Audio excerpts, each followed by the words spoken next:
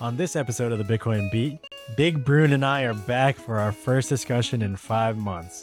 The last time we talked was in August of 2022 when we were still in a bear market. However, we went through everything that happened over the last year and our takes on that past year. We get into our Bitcoin feels and we discuss a wide range of topics such as the collapse of FTX, the Grayscale Bitcoin Trust, the collapse of Terra Luna, and the collapse of the broader macro and crypto ecosystem.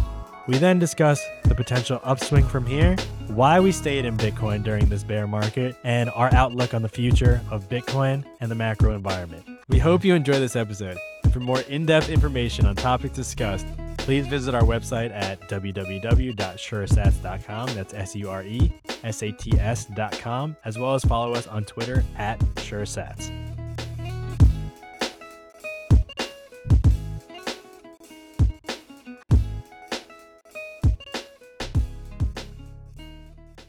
We are ripping faces off right now. To be fair, since the last time we recorded an episode, we are still way lower. So much lower.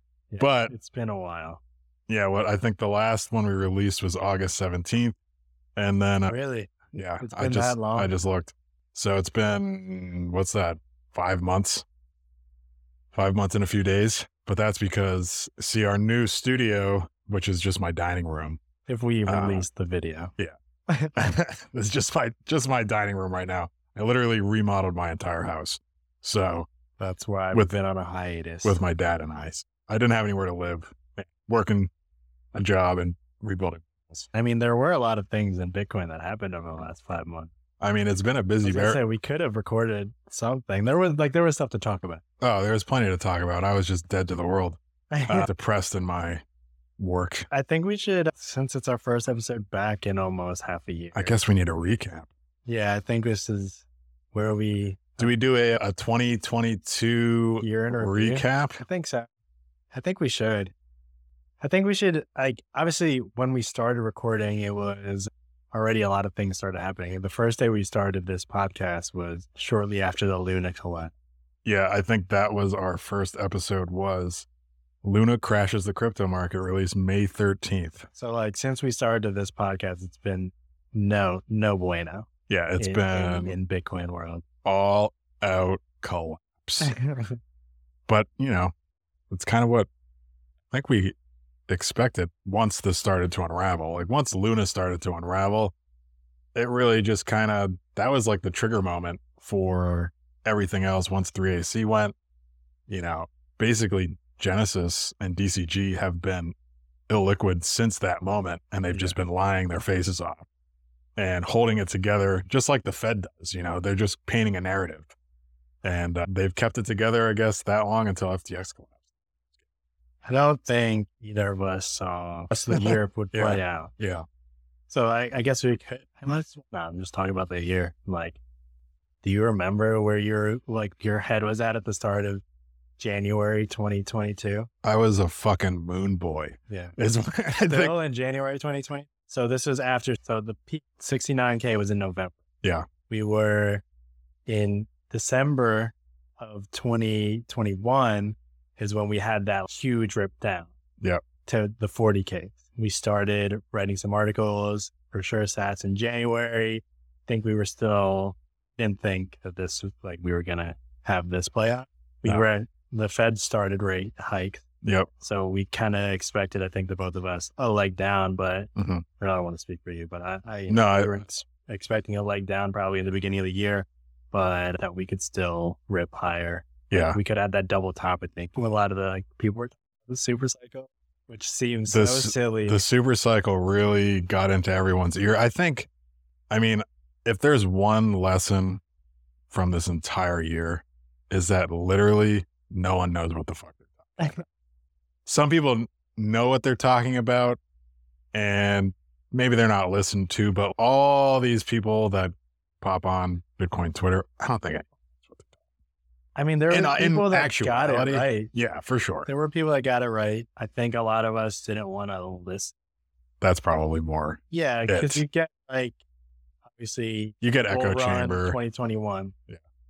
2020 to 2021, we had the massive bull run, and Bitcoin Twitter was vibrant.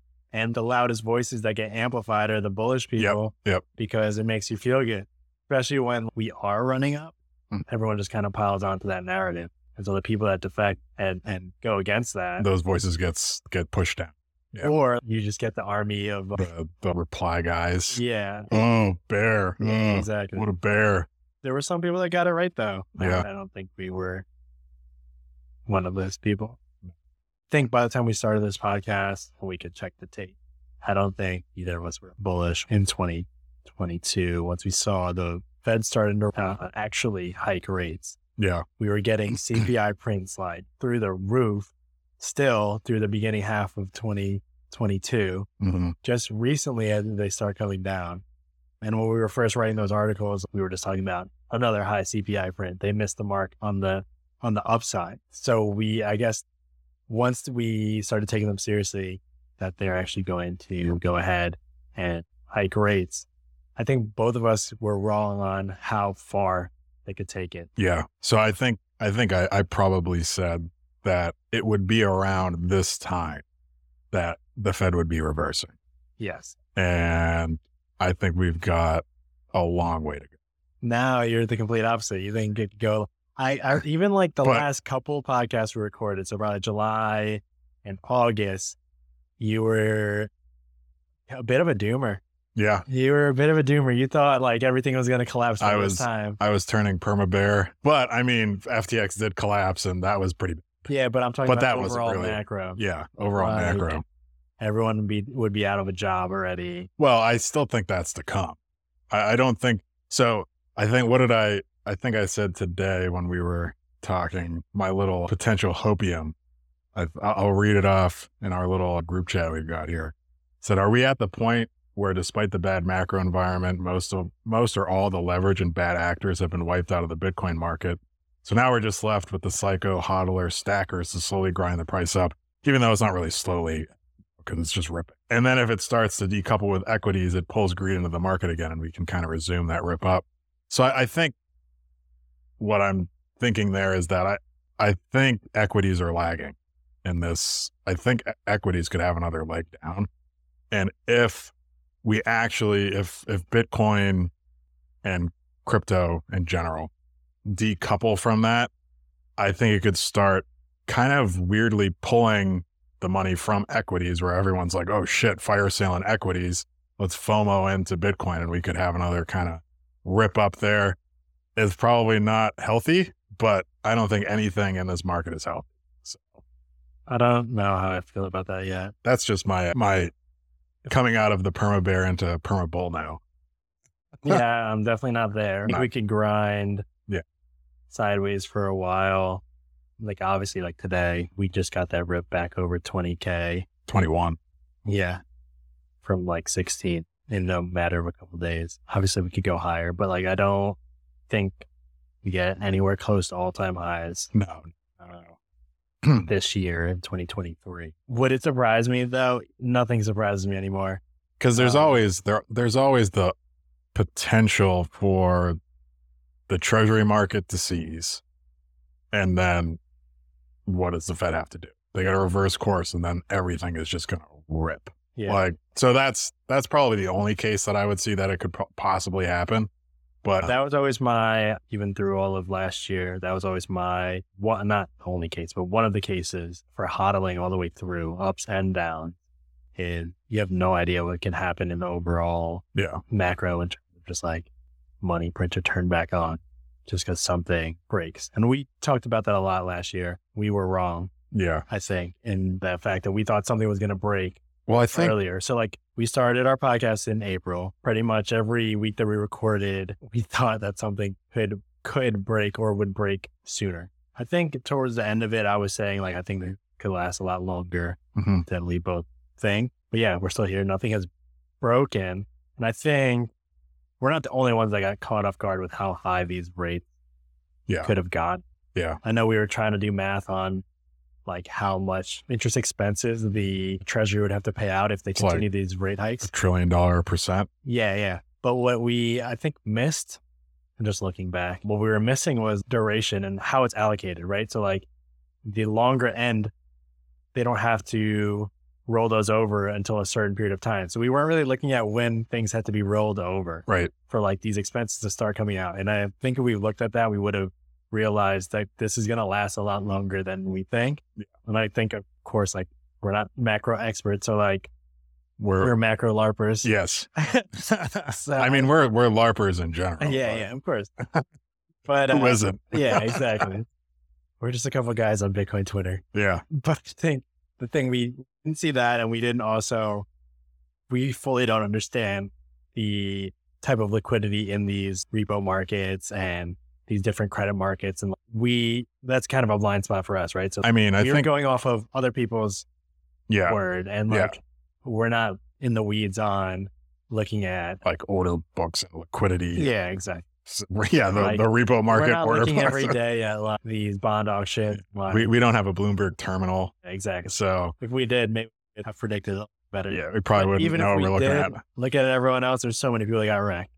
The thing there though is like talking about we don't know what liquidity is in certain markets, but if you go to the euro dollar or whatever, does anyone know? Yeah. So it's kind of anyone's guess.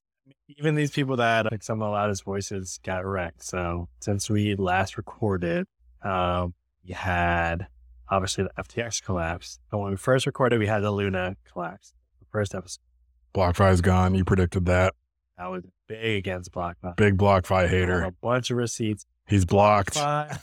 Yeah, Zach Prince blocked me immediately. Yeah, what's up, Zach? BlockFi blew up. I called that. I said Celsius. Mashinsky's going to jail. Is he though, or is he going to get overshadowed by SBF. SBF? SBF, honestly, FTX wasn't even on my radar. I had no idea what was going on No one did. through our whole, I mean, some people did, but like I never obviously touched FTX, anything. Yeah. I had no idea. I didn't even know Alameda existed. I mean, thank God, honestly, because they did an incredible marketing job of making themselves seem reputable just by like, I mean, the fact of the matter, like through sponsorships and just sponsoring the MLB or like sponsoring, you know, what stadium did they put their name on? The Miami Heat. The Miami Heat Stadium. Like it just gets your name out there and people think, oh, you know, their name is on an arena. They must be reputable. But I did find hear a funny stat. It's something like, this stat's going to be wrong. And I don't have, you know, a guy on the computer like Joe Rogan does to like look shit up for me. It's something like 60% of companies that sponsor arenas go out of business. It's something crazy. So that's apparently the move. Well, I mean, Is to, crypto.com was another arena, that's the Lakers arena. Yeah, obviously FTX. what do they say? Fortune favors the bold or something? Fortune favors the brave? Yeah. Yeah. Good job, Matt Damon. But what did I say? I think I said earlier in the year something about how like all these athletes that have been sponsoring NFTs and shit like that, they were going to Regret it. get it hit in the face. I was a little bit off because I went the NFT avenue, but the idea was there because I just didn't understand. Thinking back about this, like I haven't thought about NFTs once in the last like 3 or 4 months, which is do people still buy those? I mean, I don't. People do. That's Surprising. unfortunate. Yeah, I don't. Yeah, I mean, we did talk a lot about NFTs just because it was so ridiculous. And I think we should have realized how much further we had to go when we were still seeing Seth Green, you know, buying monkeys, Yeah.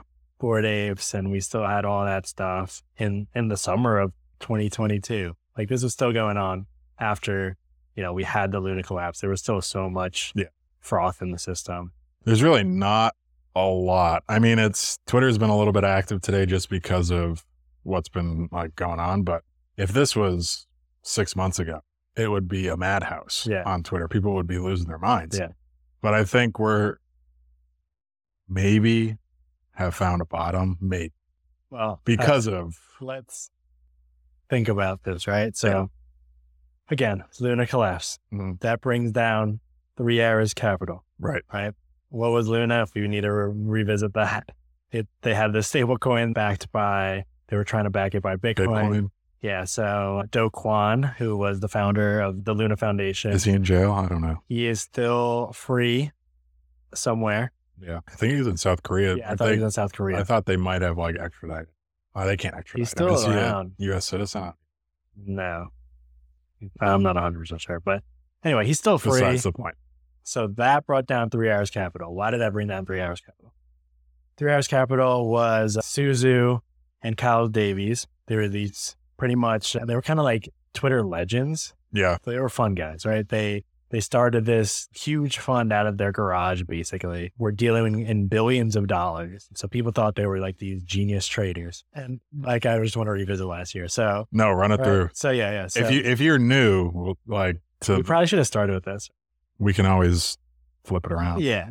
So that stable coin that Do Kwon started basically went to zero for a lot of reasons, because just can't have these types of decent Algorithmic stable coins that are back to such volatile assets such as Bitcoin. Because when Bitcoin drops 40% in a few weeks, your backing of a stable coin just lost its reserves. So it's not truly back. So people sold into that, and it kind of was a self-fulfilling doom to zero. And so first off, there's people that had the collateral Luna. So it was Luna and Terra. I forgot which one was the stable coin, but Terra, UST. Luna was basically like an issuance of like equity, basically. And that was the collateral. And then they were also trying to back it with Bitcoin. So it was two things.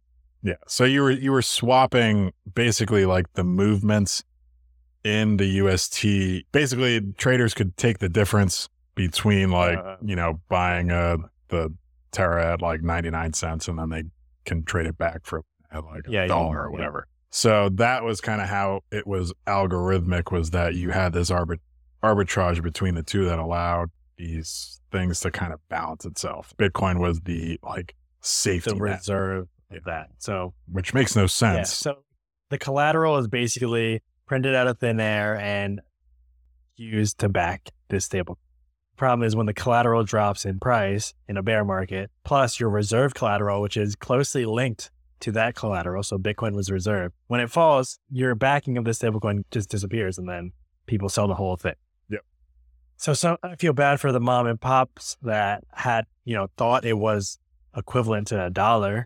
They lost all their money, but there was people that also were believing in Luna because it was also like a platform, like it was a smart contracting platform, like similar to like an Ethereum, right?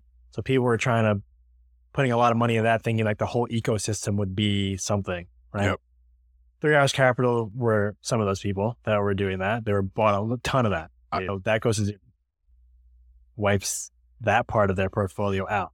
On top of that, the reason why they're getting into this type of trade in the beginning, they're having riskier and riskier trades. They first started out and made a ton of money over the GBTC trade.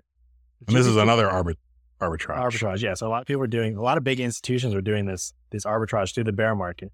So what's GBTC? It's Grayscale Bitcoin Trust, something we were talking about a lot last year. That was basically the first way that institutions or everyday people could buy custodial Bitcoin in their IRA. Similar to an ETF, it's a closed-end trust. Mm-hmm.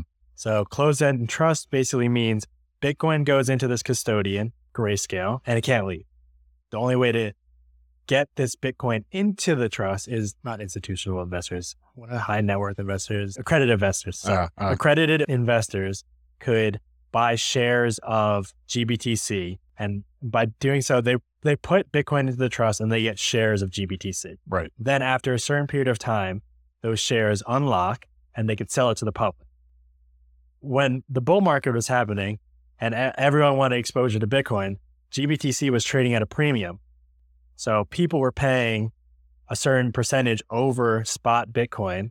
So let's say Bitcoin is trading at 20,000. People were getting the equivalent amount of shares. So everyday people, like not the accredited investors, were getting the equivalent amount of Bitcoin in shares, but at a 10% premium.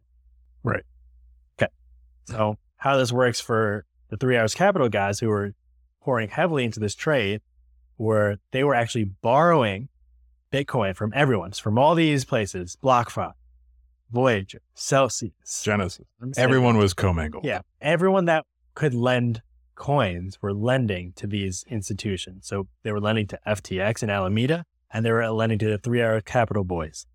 And so they were borrowing Bitcoin from these people, which were actually, let's say we put our Bitcoin into BlockFi, that Bitcoin was then lent to these people to then do this trade. So they would put the lend Bitcoin into Grayscale, and then they would get these shares and then trade those shares for a premium, 10% premium. That's all fine and dandy. They're making bank, borrowing all this coins, just arbitraging this shit, making 10% on repeat. This is just on repeat. But what happened is that premium went to discount. Mm-hmm. Why did that happen? There was just other products available. It's a combination of things, right? I mean, one, in GBTC, they charge a 2% annual fee. So right off the bat, like why am I buying a premium product with a 2%? I'm losing 2% on top of that. So like it should, in theory, trade closer to the net asset value or NAV, or below it, because there is this automatic loss. Right. Not only that, there was all these other products that came out. So MicroStrategy was a proxy, right? You could buy MicroStrategy, similar thing. They're holding a ton of Bitcoin. Plus there's a business on top of it. Then you also had these futures ETFs come out. Mm-hmm. Mm-hmm. Then you also had, now you can buy Bitcoin, custodial Bitcoin in a Fidelity account in your IRA. Yeah. Then there's self-directed IRAs that started becoming more popular choice. So like naturally, when all these options exist in these ways, this discount just disappeared and actually went negative. All right. So when it goes negative, all that borrowed Bitcoin wiped out, right? That value that they had just completely wiped out. So then they started pouring on heavier and heavier, riskier and riskier trades to try and win it back. And so they don't get liquidated. And that's what leads us to Luna. Yeah. So 3AC, trying to make a ton of money on Luna, that also collapsed. So now they start getting more loans from people just off their reputation. People are giving them unsecured loans just because like people thought they were geniuses. This is just 3AC. Like this is happening just there. This is standard Wall Street. It's all built on relationships. Yeah. So and this is prior to everything collapsing. So yeah, so they're getting unsecured loans and then they just kind of disappear after the collapse and they pretty much go to zero. So that sets off a cascade of everyone that lent them out money. We're talking billions of dollars. Grayscale is one of them. Alameda was also doing these things where they're getting these unsecured loans. And Alameda is a trading firm heavily associated with FTX and is a trading firm that Sam Bankman-Fried, who, if you're in 2023 listening to this, you should have heard that name by now. You probably know who he is. He basically set up the biggest fraud that we've seen since Madoff. I literally just watched the Netflix Madoff. Yeah. It's actually awesome. Yeah. I mean, it's awful. Like, and a side note from like, if you listen back to any of our episodes, which you probably don't, but I think we like, we make light of some of this stuff and we joke and we kind of comment on all this stuff. This is awful. I mean, a lot of people's lives have been absolutely decimated, just like they were with Madoff's scheme. Yeah. I mean, tons of people died. There's a great quote in that special or that limited series on Netflix about how blue collar crimes, the bodies drop before the crime. White collar crimes, the bodies drop after. True. And I mean, I'm sure some bodies dropped because this is people's life savings got wiped out. Yeah. They were treating. So after the 3AC's collapse, a lot of these ripple effects started to affect FTX and Alameda. So Alameda is a trading firm that SBF started that was associated with FTX. And FTX started giving them basically a revolving credit. The whole thing was a fraud. We don't have to go through the whole FTX thing. Yeah. But Alameda obviously heavily affected by this whole cascading effect that I just kind of outlined and all these unsecured loans basically going to zero. So they also started taking on riskier and riskier bets with loans based off a printed token. And basically then they started having to gamble customer deposit. So mom and pop were depositing their money into the exchange FTX, keeping a ton of money there, using it almost like a bank account. Yeah. And then Sam Bankman-Fried was using that as his own personal bank account to go gamble on shitcoins and try and make it all back. And what we saw was the beginning of a bear market. It's kind of hard to do that. So like obviously FTX imploded. All these yield generating products that were basically giving out customers Bitcoins for loans was imploded. And now we're at the point where, all right, we can rattle off some of the bodies. FTX, obviously the biggest one.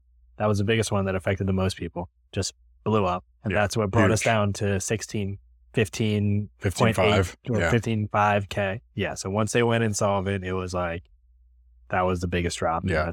I mean, like we're talking about like macro before where we may have saw like things coming down due to rate hike starting and all this macro effect. I don't think either of us could have predicted FTX imploding.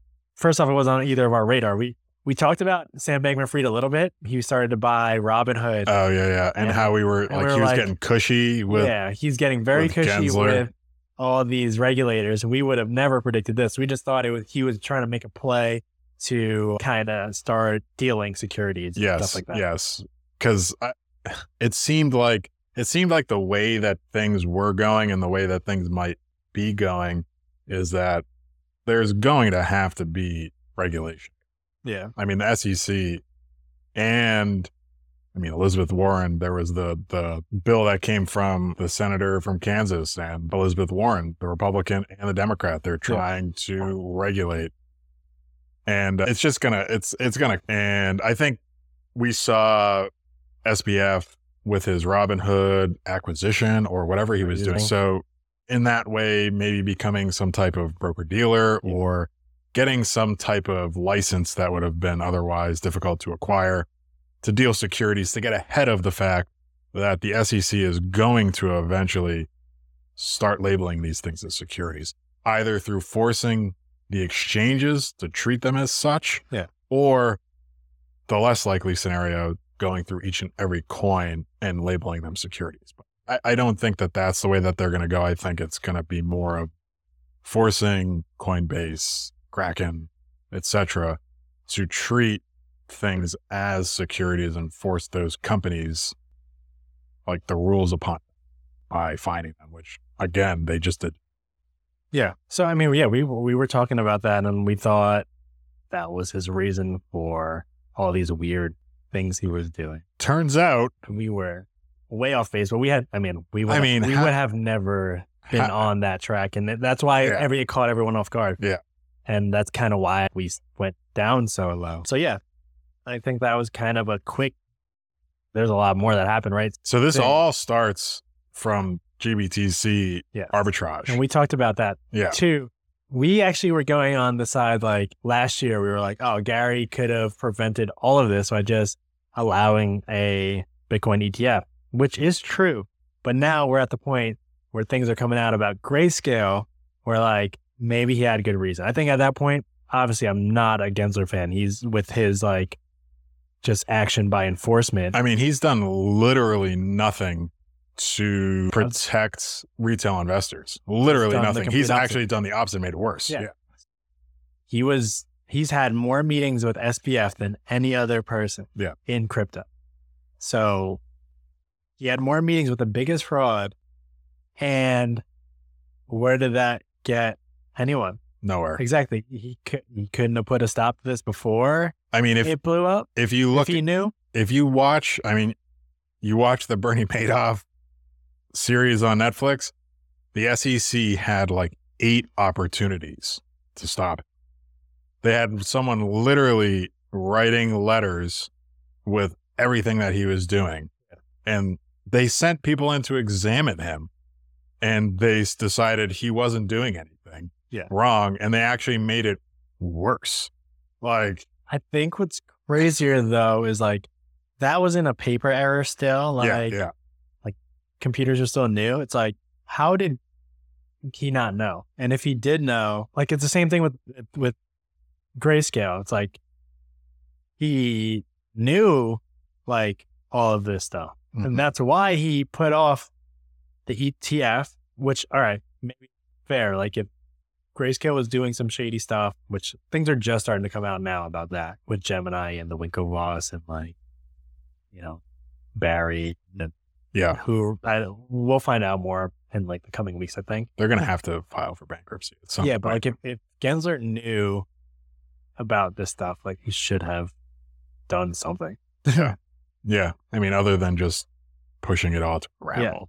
Because it hurt a lot of actual people. Yeah. But like it's this weird thing where like the ETF would have solved all of this. Mm-hmm. Like nothing would have blown up. But like that's also a hard thing to think about now, that if the ETF went through, SBF would have been continuing to do what he was doing. It could get even bigger. True. You know what I mean? Same with like, he wouldn't have been insolvent. Like all this stuff wouldn't have got. It's an interesting point. So like, you know, he was pushing a fraud for like it's unclear as how long he was a fraud, right? Yeah. We don't know if it was at genesis of Alameda and FTX. Obviously we'll find out more once court stuff starts happening, but like he is that type of person that's willing to use customer deposits to gamble on shitcoins and then not take any responsibility for it. Like he's still going out there and saying like, oh, like, you know, if I didn't file for bankruptcy, everyone would be solvent right now. Yeah. Okay. Yeah, exactly. So it's just something to think about. I haven't really fully processed how I feel about that.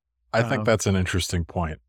I mean, I think this needed to happen. You know, like it sucks all the people that get hung out to dry, but this was just an overwhelming amount of leverage and bad relationships, and everything just needed to fall apart because it was going to eventually, right? Like at some point this pyramid had to collapse, and it's just how big it got. Like what size was it going to get? So I think it's better that it fell sooner rather than later. You know, maybe it could have been a little sooner or someone could have stopped it, but. Well, I think, all right, so go back to Gensler. I think so much of this starts with him, with like these exchanges and not giving any guidance on what's a security, what can Coinbase do, what can everyone that was playing by the books got screwed over. Yeah. So like FTX was able to skyrocket because they were overseas and not playing by the books, right? And people were incentivized to go with them because, oh, I can use this product here because it's an overseas thing. Oh, I could gamble on this stuff here because it's not regulated by the US. Or we're just not in that gray area. Like we don't have to deal with it. So like if Gensler just up front was, these are the rules, blah, blah, blah, like you're safe in this jurisdiction. We'll like make sure your deposits are safe because we have rules outlined on what you can and cannot do. None of this would have happened. Yeah. And I mean, in that sense. And like, I also hate doing this too, because like people are like, oh, you're Bitcoin, why are you calling for regulation? It's like, so I'm not calling for regulation on Bitcoin. I'm not even calling for him to like come after people. It's just like, if you're going to regulate, don't be by enforcement and don't be on the people that are following your rules.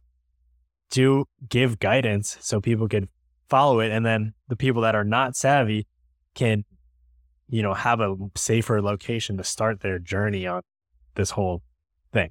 Yes. That's my point. No, I totally agree. It's that weird space of like the libertarian ideology that pushes Bitcoin, I guess.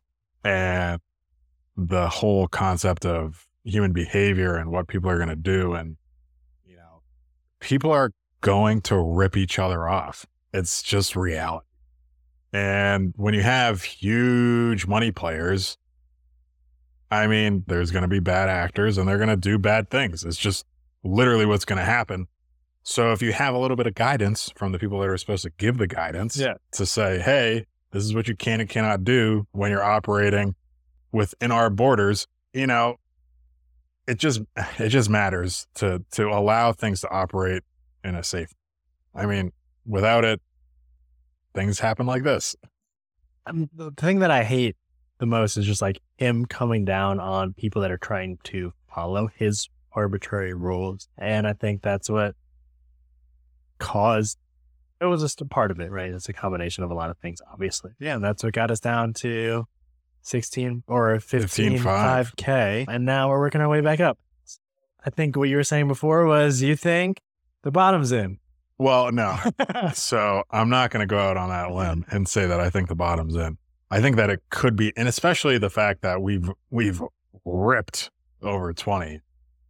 I feel like it's starting to make the case that it's in, but because I do think the Fed, and I'm going to go out on a limb here and say that for what's been happening, I think Powell has done a pretty good job. Like, I mean, did the Fed create this mess?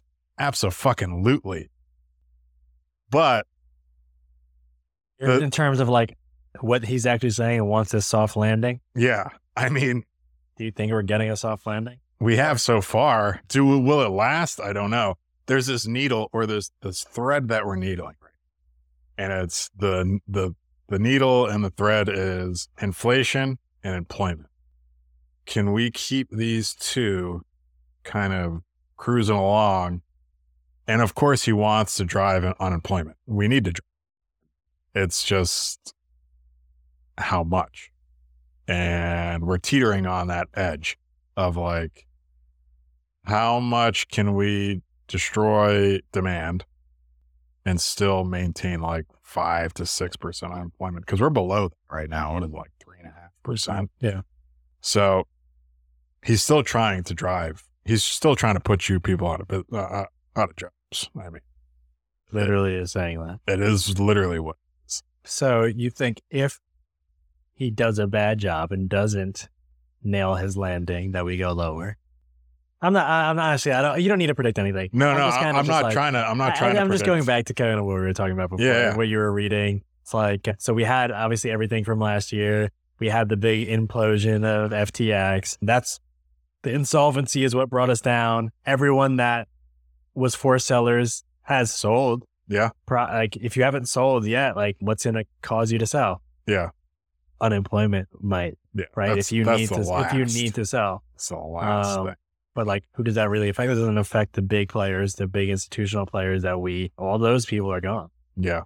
Yeah. So, I mean, I think the majority of the froth is lifted off the Bitcoin system or like the crypto system. So all the bad shit other than Genesis, but DCG, even if they were to file for bankruptcy, the trust is still the trust. So the Bitcoin ain't going anywhere. Like, yeah, exactly. So that's not really a problem. It's only a problem so this is kind of getting into the weeds of how the closed-end fund works, but we're just this is like a bullshitty episode. Yeah. So if they go into bankruptcy, DCG, who is the parent company of Grayscale, they're also the parent company of CoinDesk, they're also the parent company of Gemini. Does that sound familiar to anyone, in any type of Wall Street scenario that maybe they control the news and they control the money? Yeah, But there's a few things they could do. So right now there's actually a petition by shareholders to get a new sponsor. Okay. So that is actively happening that was the Winklevi trying to say that no, Barry should no longer be CEO.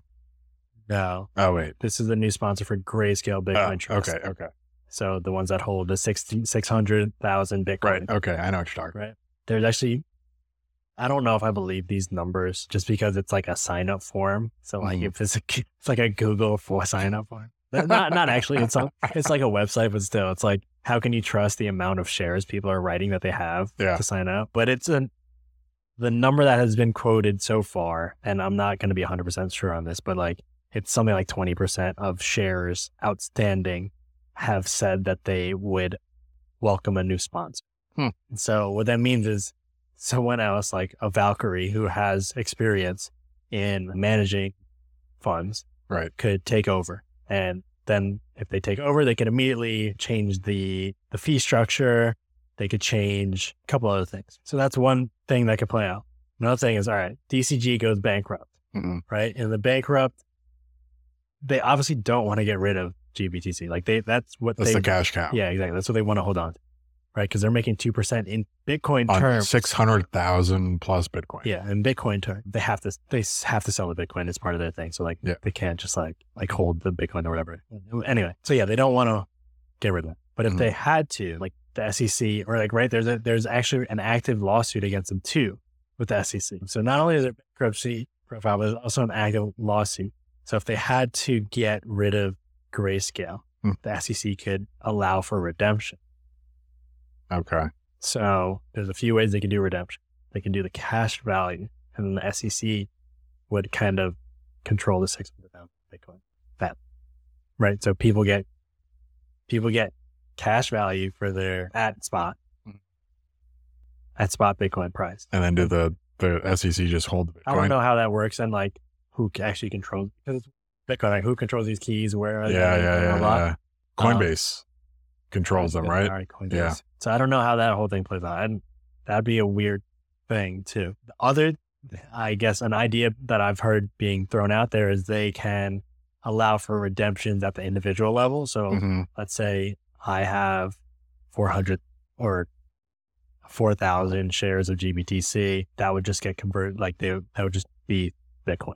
Oh, okay. But that requires that custodian that you have your IRA with to be able to allow that. I don't see that being the route. I actually see probably at an individual level getting cash value. Yeah, it seems more like. And then Grayscale having to sell that as the ideal situation be they roll it out in like, not all at once, but you get the cash value at that, and then they would have to sell off that Bitcoin. But that's where you could see 600,000 Bitcoin hit the market. But at the same time, let's say you get cash value and you're a Bitcoiner holding GBTC, like you might want to buy spot at that time. Like you're holding this for a reason, right? Yeah. But a lot of people, like we've seen recently the discount. So the discount was past 50% at one point. Where's it at now? 30 something. Yeah. It got that much better. I think once this lawsuit came out, like a lot of people are trying to play this. And it's like a few things happening at once. It's like that sponsorship thing. It's like a lot of things people are starting to play it and trying to arb it back because like it's immediate return if you get redemption. Yeah. Instant 30%. So yeah, that's where that's at. But yeah, like obviously if 600,000 Bitcoin hit the market, that's a lot. Like, it would bring the price down a lot. Yeah, I mean, for sure. Yeah. But you also have, I hate throwing this out there. I don't even know why I'm moving this up. You also have the Mt. Gox thing. Yeah, I was thinking about that. It's just it's always there. Like, but like, same thing. You've been a forced hodler since 2012. It's like you're going to get your Bitcoin and then immediately hits out. Like, it just doesn't make sense to me. Yeah. It's like, just doesn't make sense. Yeah. From like a logical perspective to me, but I don't know. So like you have those unlocks and those are obviously some like potential sell pressures. Yeah, sell pressures. But besides those few catalysts, like I think the majority of it has been wiped out. Yeah. And to go back to equities, I think the pressure from the Fed is just going to be on for longer, and it's going to drive just equity values. Like, I mean, where else? They've been inflated for such a long time with like way above their earnings. So once these companies have to start to reevaluate their debt and refinance their debt into this higher interest rate market, you're going to start to get a wipeout of some of these companies that can't afford that. I mean, once junk bonds just start going up and they have to sell for what, 9, 10, 12% or whatever, and they just can't afford that coupon because they're companies that have not actually driven a positive cash flow ever. Those are what, the zombie companies? Yeah. So once those companies start to file for bankruptcy, I mean, does that drive the equities market, the S&P down to 3,200 or whatever, 3,100 pre-COVID levels? It's kind of, that's because like we've seen it happen in the crypto market. So we've seen all these companies go under that drove Bitcoin down to 15,500. Yeah, I'll just interject it real quick. Like historically, we've seen crypto lead in Right. both the upward and down. So, Right. yeah. So that's kind of, I guess, where I think that Bitcoin might start to pull away and start to decouple as the price in equities might take a turn for the worse in the next 6 months, just as these higher rates for a longer time start to affect these actual businesses that just can't afford it. So, and then that's going to drive unemployment. Yeah, it's hard for me to think decouples just because, like, Yeah, I guess it's not like decoupling, it's a and liquidity thing. maybe it's Like, just the leading and the lagging. so And if people feel poor, like, why would they buy? You know what I mean? Like, they just lost so much paper value in their equity portfolio. Like, yeah, most people are not just holding Bitcoin. no, for sure. Yeah.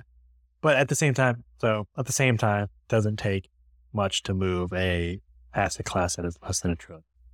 Right. Like, you have one big player come in. That's all it really takes. So I think it just goes back to continue to talk about price, but I think it goes back to if equities. This has been a price. This has been a price episode, which people love, I think. But who knows if we have any positive insight? But I think it goes back to if equities, or with the leading and lagging, and if these companies that are zombie companies start to go out of business, drives the equity markets down.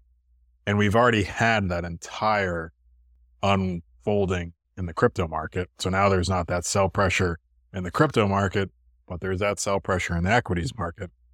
So now you're like, well, all this money is starting to get lost in the equities market. And now Bitcoin, Ethereum, et cetera, is starting to rip. Where do I put my money? It's like, well, it might start to transfer over. Okay. Or into cash or into bonds. Treasury. Treasuries look pretty. Treasury. Yeah. Treasury. But they're looking pretty juicy. You could lose only 2% of your purchasing power every year now. Instead of like 50% in a year. And then maybe in the next 4 years, you get it back in.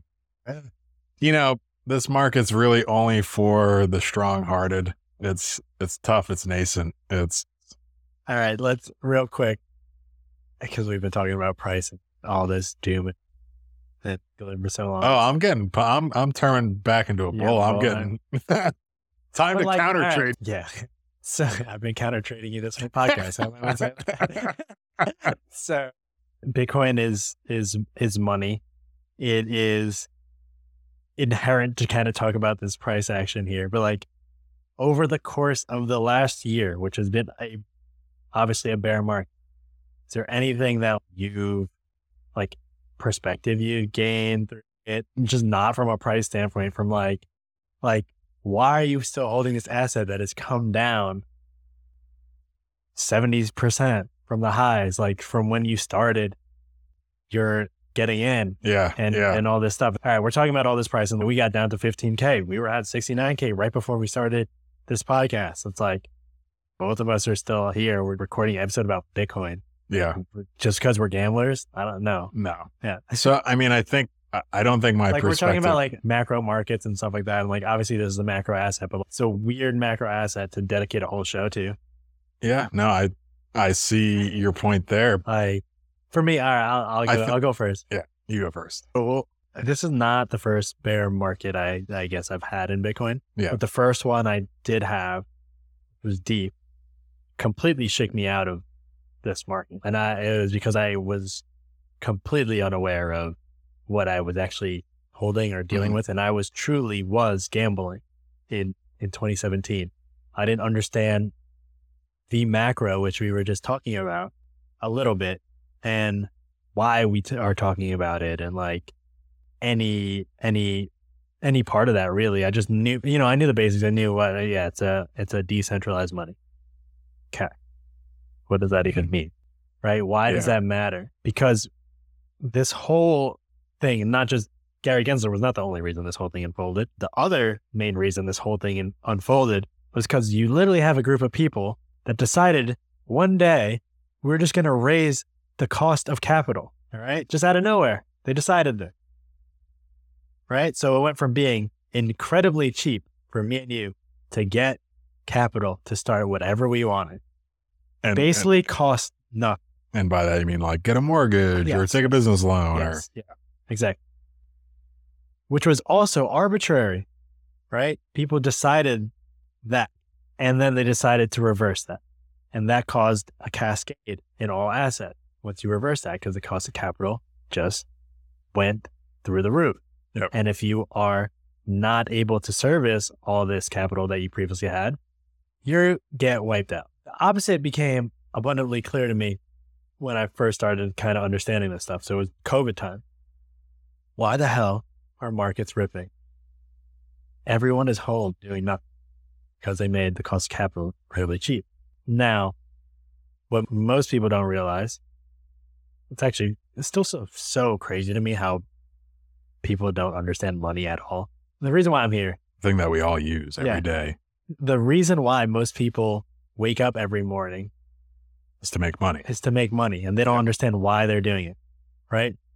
So where did Bitcoin come in for me, right? It's this fixed monetary supply, 21 million there will only ever be, and no one controls it. No one can print new money out of nowhere. No one can change the amount of units in the system. That was the first thing that got me. Yeah. And now why am I still here? Because all right, cool.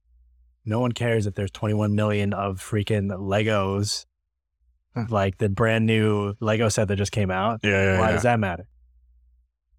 Now it matters for a money that can't be confiscated, like you just said, that is uncensorable.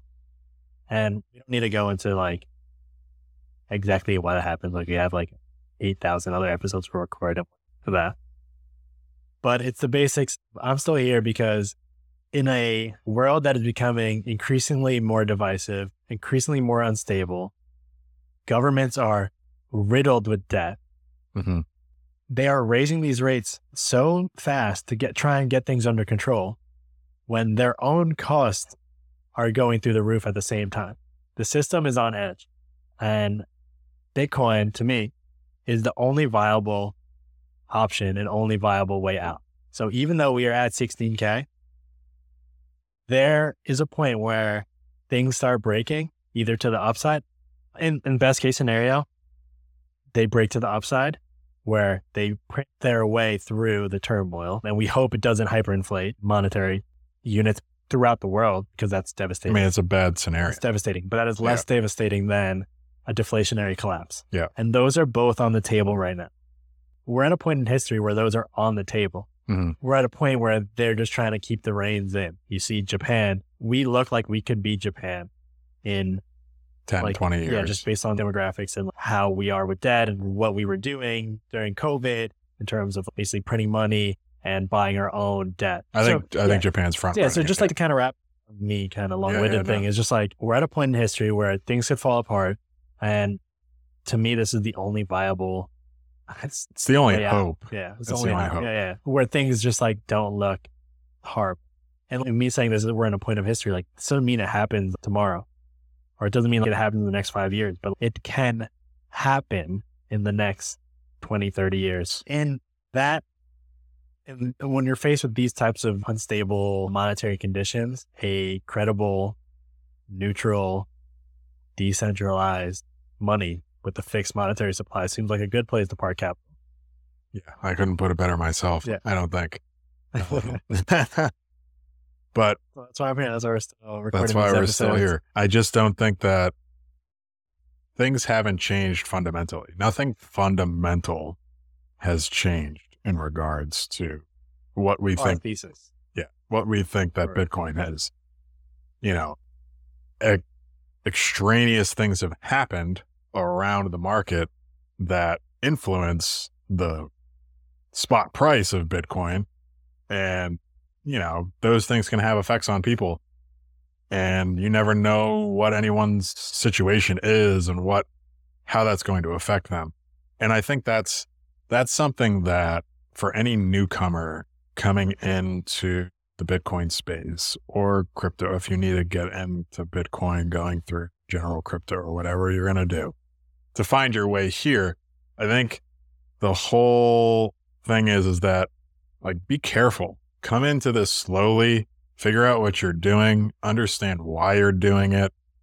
Don't just dump your entire savings into it immediately because one, you don't know what you're going to need that money for in 6 months, a year. So I think a lot of people, it's kind of like, make sure that whatever money that you put into Bitcoin, you don't need for a few years at least. So I'll say this. That's one of the things I think I've learned the most in this bear market is realizing that you don't need to go. I didn't, but it started to really hit how many people were so all in and were pushing this all in narrative. Yeah. There's no reason if insane. you're correct about this Bitcoin thesis, you don't need that much Just Bitcoin. relax. You don't need that much Bitcoin. If the last thought of the thesis is global reserve currency, if that's possible, right? Which is the entire value of everything in the world is Bitcoin because it backs the entire global economy. Yeah. You don't need much. You don't need a lot. Yeah, exactly. So it's a short time preference thing. Go all in and put yourself in these positions where you're struggling because the spot market didn't do what you wanted to do this year. Right. So it is a long-term thesis. This doesn't have to happen overnight. It doesn't have to happen in the next 5 years. It doesn't need to happen in the next 10 years. Yeah. But even if it doesn't happen in the next 10 years, you still have your money, your value in a place that can't be debased in Bitcoin terms and in a place that can't be seized in Bitcoin terms and a place that you could transact peer-to-peer without any custodial risk if you want. Your only custodial risk is yourself. Yeah. I mean, that's what it comes down to. That's if you learn how to self-custody and all that. But we have just seen the real reasons or the real custodial risks in markets. We just saw that over the last year. There is a lot of risk. Mm-hmm. And, if you're in traditional markets, you just need to know the other risks you're dealing with.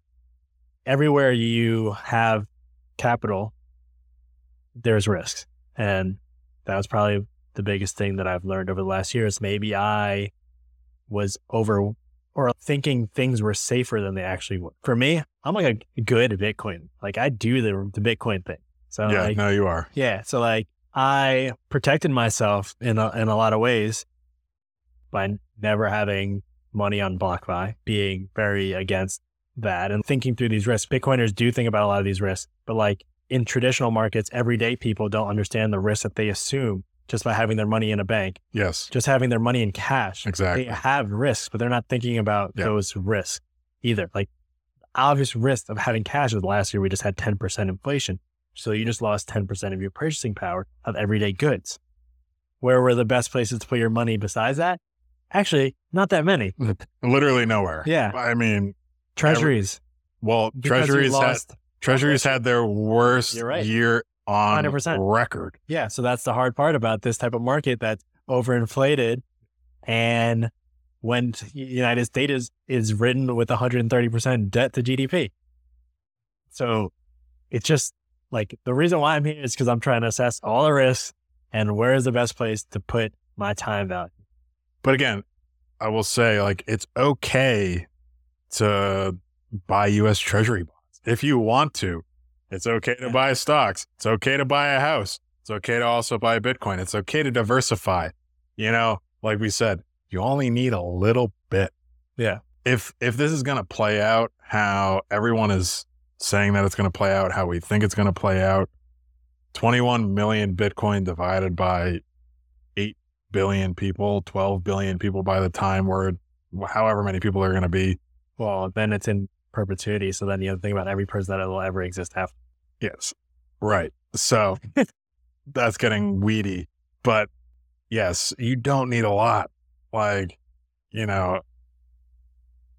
If you're thinking long term, if you're thinking short term, obviously it's different. If you're trading, it's different. But again, you got to be careful. You can really only put forward what you're able to lose. Think about what your wife would allow you to lose.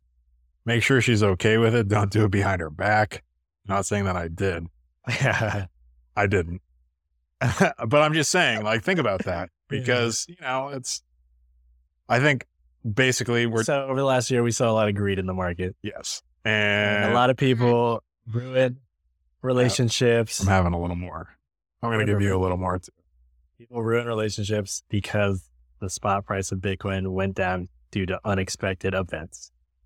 There's no reason for that really, but I think we see it again next bull run. Oh, absolutely, bro. It's, without a doubt, it's going to happen again. So we were wrong. Well, I don't think I was ever a super psycho guy. I did think we were going to get 100K. I was like, positive.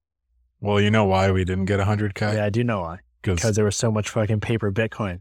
Well, that and literally everyone thought we were going to get 100K. No, because there was paper Bitcoin by FTX. Yeah. They literally had no Bitcoin. People were buying Bitcoin on their exchange and they didn't have Bitcoin. That's nuts. Yeah. But at the same time, we also I'm trying to also reconcile this because it's impossible to quantify, like how we went so high because of all these loans and things. Right. But like maybe we didn't go like, that blow off top to 100 or more because we had all this paper Bitcoin that was absorbing all this buy pressure. Like maybe at first, like we got this run up because like we had so much leverage in the system based off using this fake ass collateral to buy Bitcoin, but like we didn't get that like retail demand blow off tops because all retail was buying on these exchanges that didn't ever have Bitcoin. Yeah. And we did call a lot of that. We literally wrote articles in February being like, don't use these shitty exchanges. Don't keep your coins on exchanges because they don't have your Bitcoin. Guess what? They didn't have your Bitcoin. I mean, all right. So like right now we're seeing a lot of, we've been seeing it for a little bit, just like prominent ex-Bitcoin figures calling out maxis, like still saying like, oh, like Bitcoin maxi, you're dumb. But like Bitcoin maxis called a lot of this. They're preaching. That was weird. Religious. But they're preaching the word. Nah, but like a lot of them called a lot of this stuff that everyone was just like saying, oh, you're just a dumb maxi. But like they were right. But the thing is that it's really fucking simple. Like the premise is like really stupid simple, but it's literally like, hold your keys. Don't sell it. Don't buy too much of it that you can't manage to not be liquid. Stay humble and stack Stay sats. humble. Yes. So it comes down to, thank you, Matt Odell. Stay humble and stack sats. Like, yeah, it's like weird to me, like the hate that a lot of Bitcoin maxis are getting, because like that is ultimately the message. But we've had this conversation too. It's like who you're wrapping into this, right? What is Bitcoin maxi? Who is the there is no representative of it, but what is the ideology of the Bitcoin maxi? I mean, there's stupid people on Twitter. Are those people Bitcoin maxis? Well, maybe, but does that make the other person who... Would you consider yourself a 2021 Bitcoin maxi? I mean, I'd probably. Yeah. Yeah. So do you... It's like a dirty word. Do you relate? Yeah. Do you relate with the 2021 Bitcoin maxis you see on Twitter? Fair, you probably did follow a traditional 2021 Bitcoin maxi path.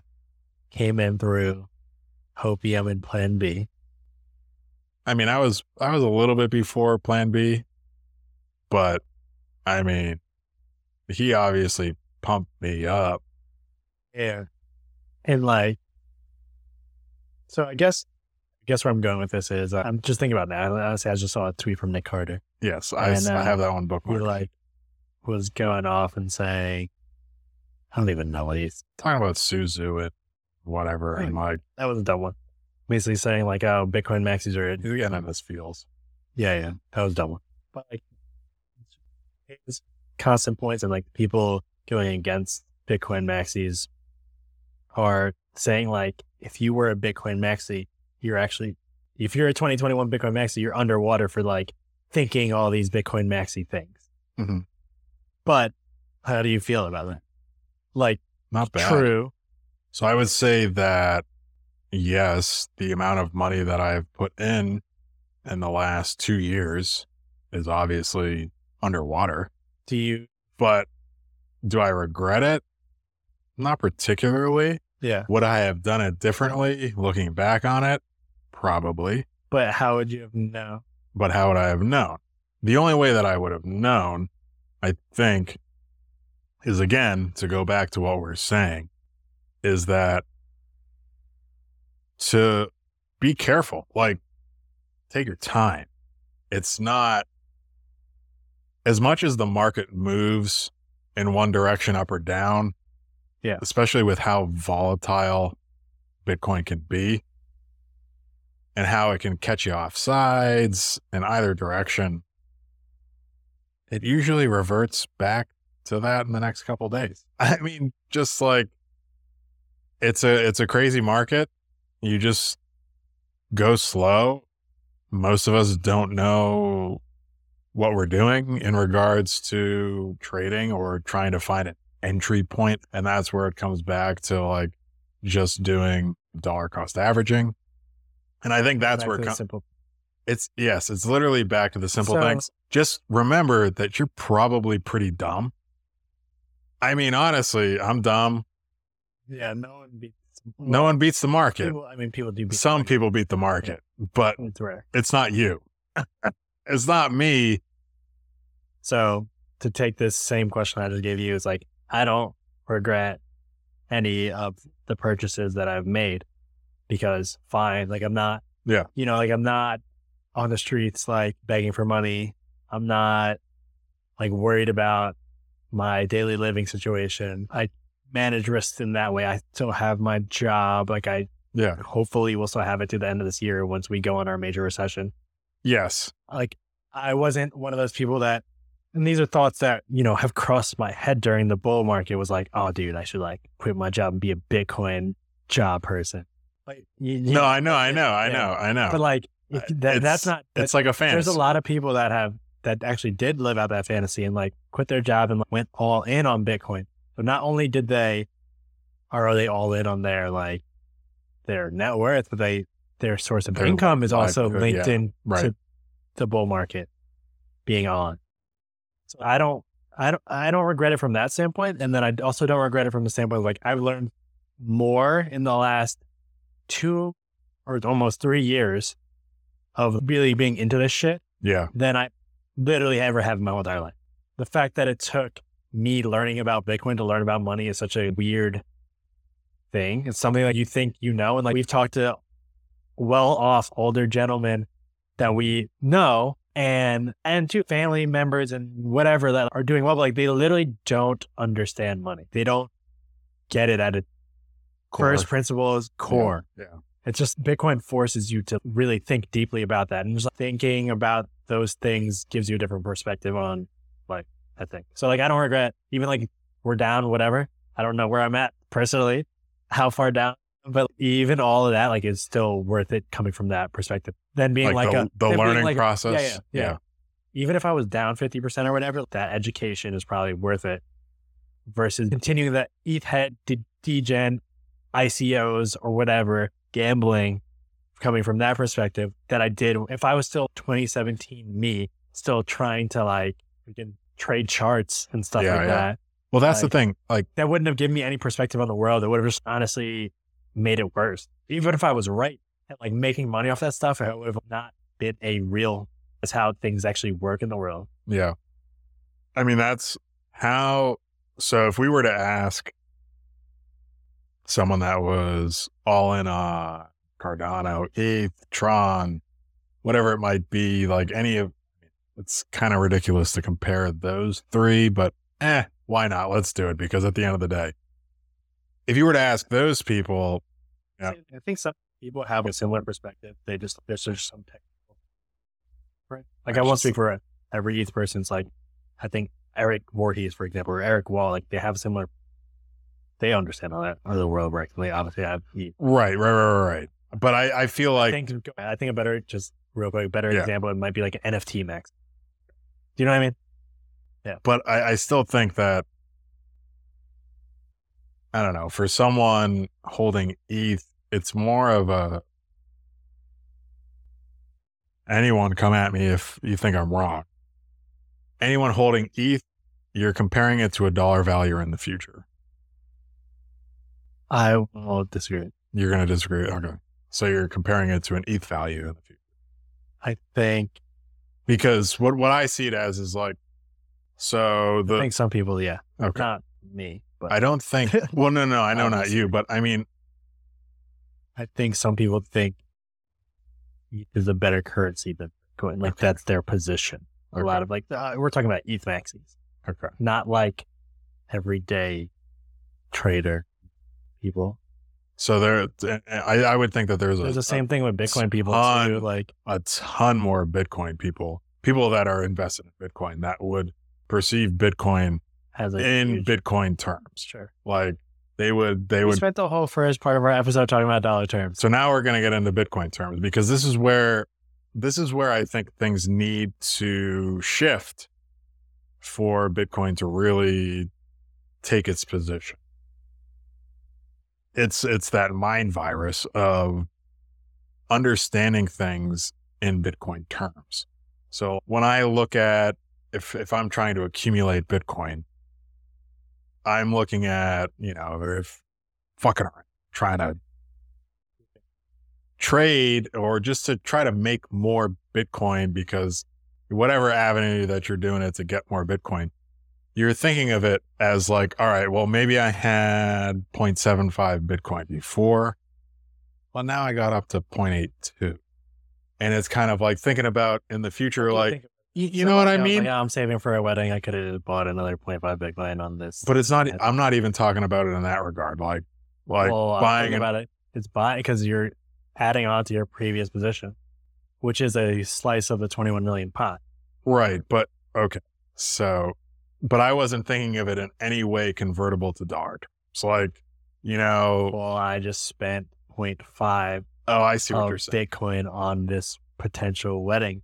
Okay. You know what I mean? Like I see what you're saying. I was coming at it from like the other side of it, like not spending the money, but wiring the money. And, thinking about it like, okay, yes, I've got another slice of that pie and maybe it's worth less in dollar terms, but I have more. And I don't know if that's I haven't done it with Ethereum, so I don't, that's something that people think about in that regards, Ethereum terms. But like, I think it's definitely a more prevalent thing in Bitcoin to start to think about value in Bitcoin terms. And that's something that needs to, or I really think for adoption to take hold worldwide, is for things to shift into thinking about things in Bitcoin terms. How much does this cost me in Bitcoin? We're way off. We're so far away. We're far away, but I'm saying, I think for things to get to that point where we see it become a world reserve currency or a world reserve asset or some type of thing like that, that's the psychological change that would need to take place for that to even exist. Sure.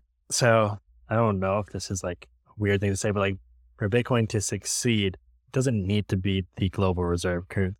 Right. Okay. In my mind, it obviously needs to have a lot more adoption, but like if it's just like 8 times the gold market cap, that would be $80 trillion.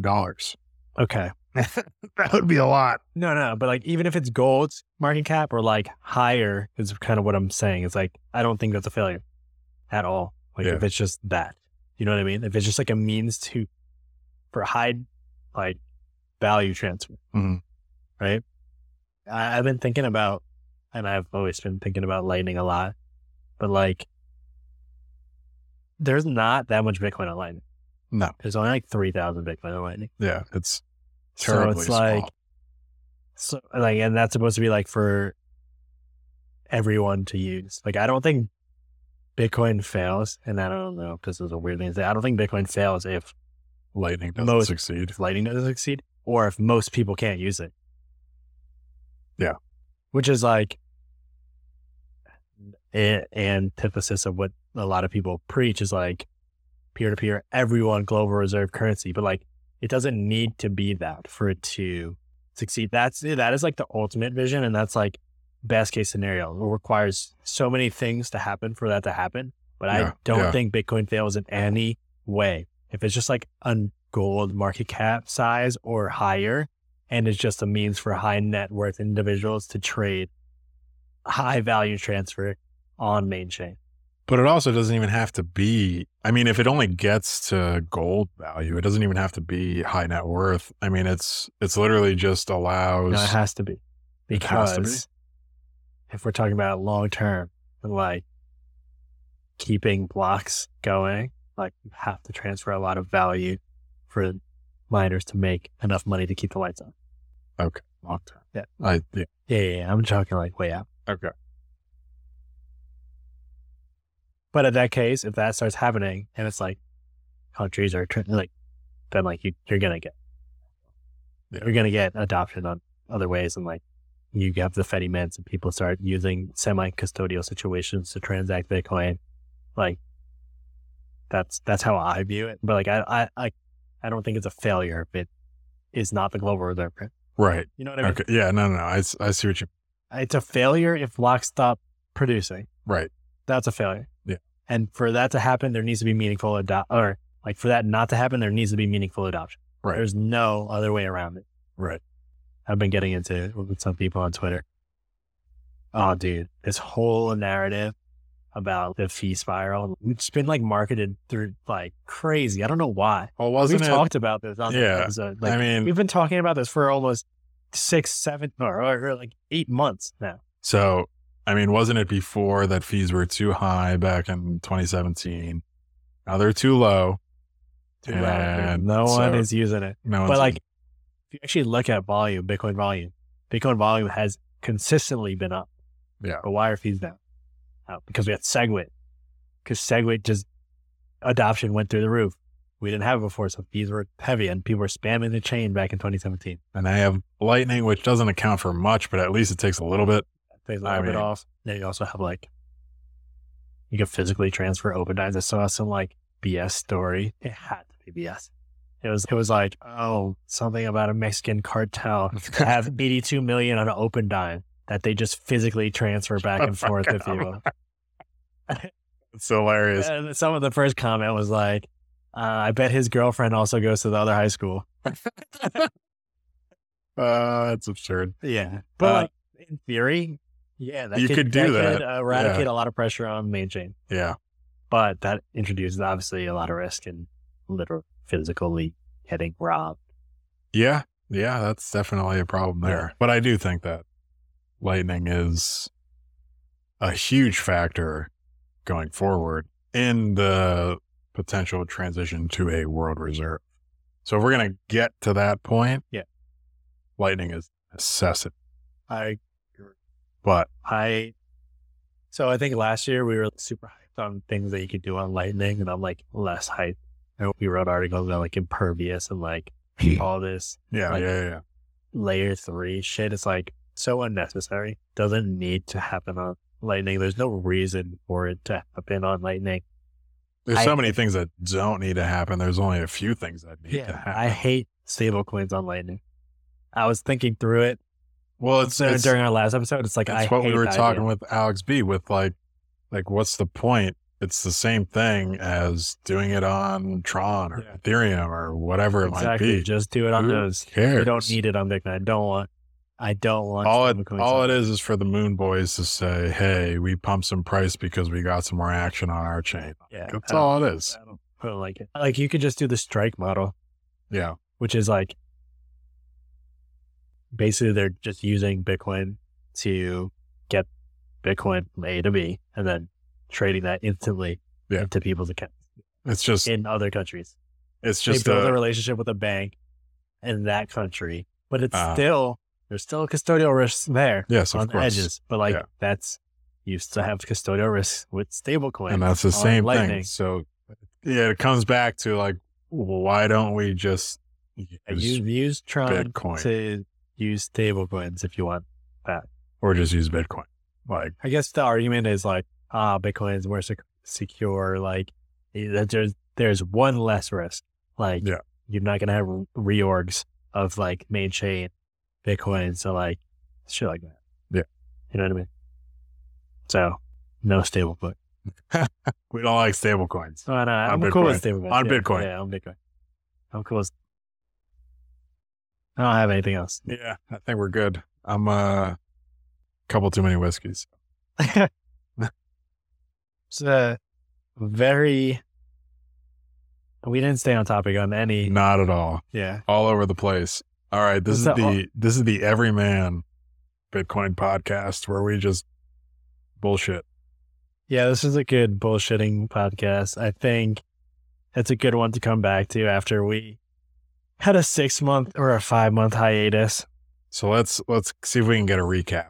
All right. So we got Grayscale with the arbitrage led to the 3AC and Luna collapse, which then led to, we're just going to summarize, which then led to BlockFi basically going under, which then led to FTX pulling them out of that, which then led to FTX eventually going under, along with Voyager.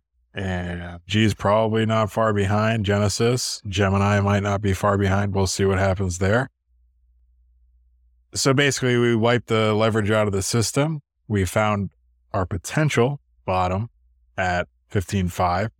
We're ripping up today, which is Friday, the 13th. The 13th. Holy shit, that's weird. We've touched over 21 after just recently being around 16.8. Things might be moving. We've touched on now how things have played out over this past year and where we might be going. I think we might potentially see equities fall further. We might see crypto markets push up further. Who knows? Stay tuned. We'll see you next week. I think this was a good first episode back. We just had a eclectic bullshit episode. We had a decent recap of last year, our feelings towards it, and we'll be back with more structured episodes after this one. But yeah, I had a good time. Good to be back recording, talking about our Bitcoin feelings. Yeah, sign us off that. All right. This is Dap. Big Brune. Peace.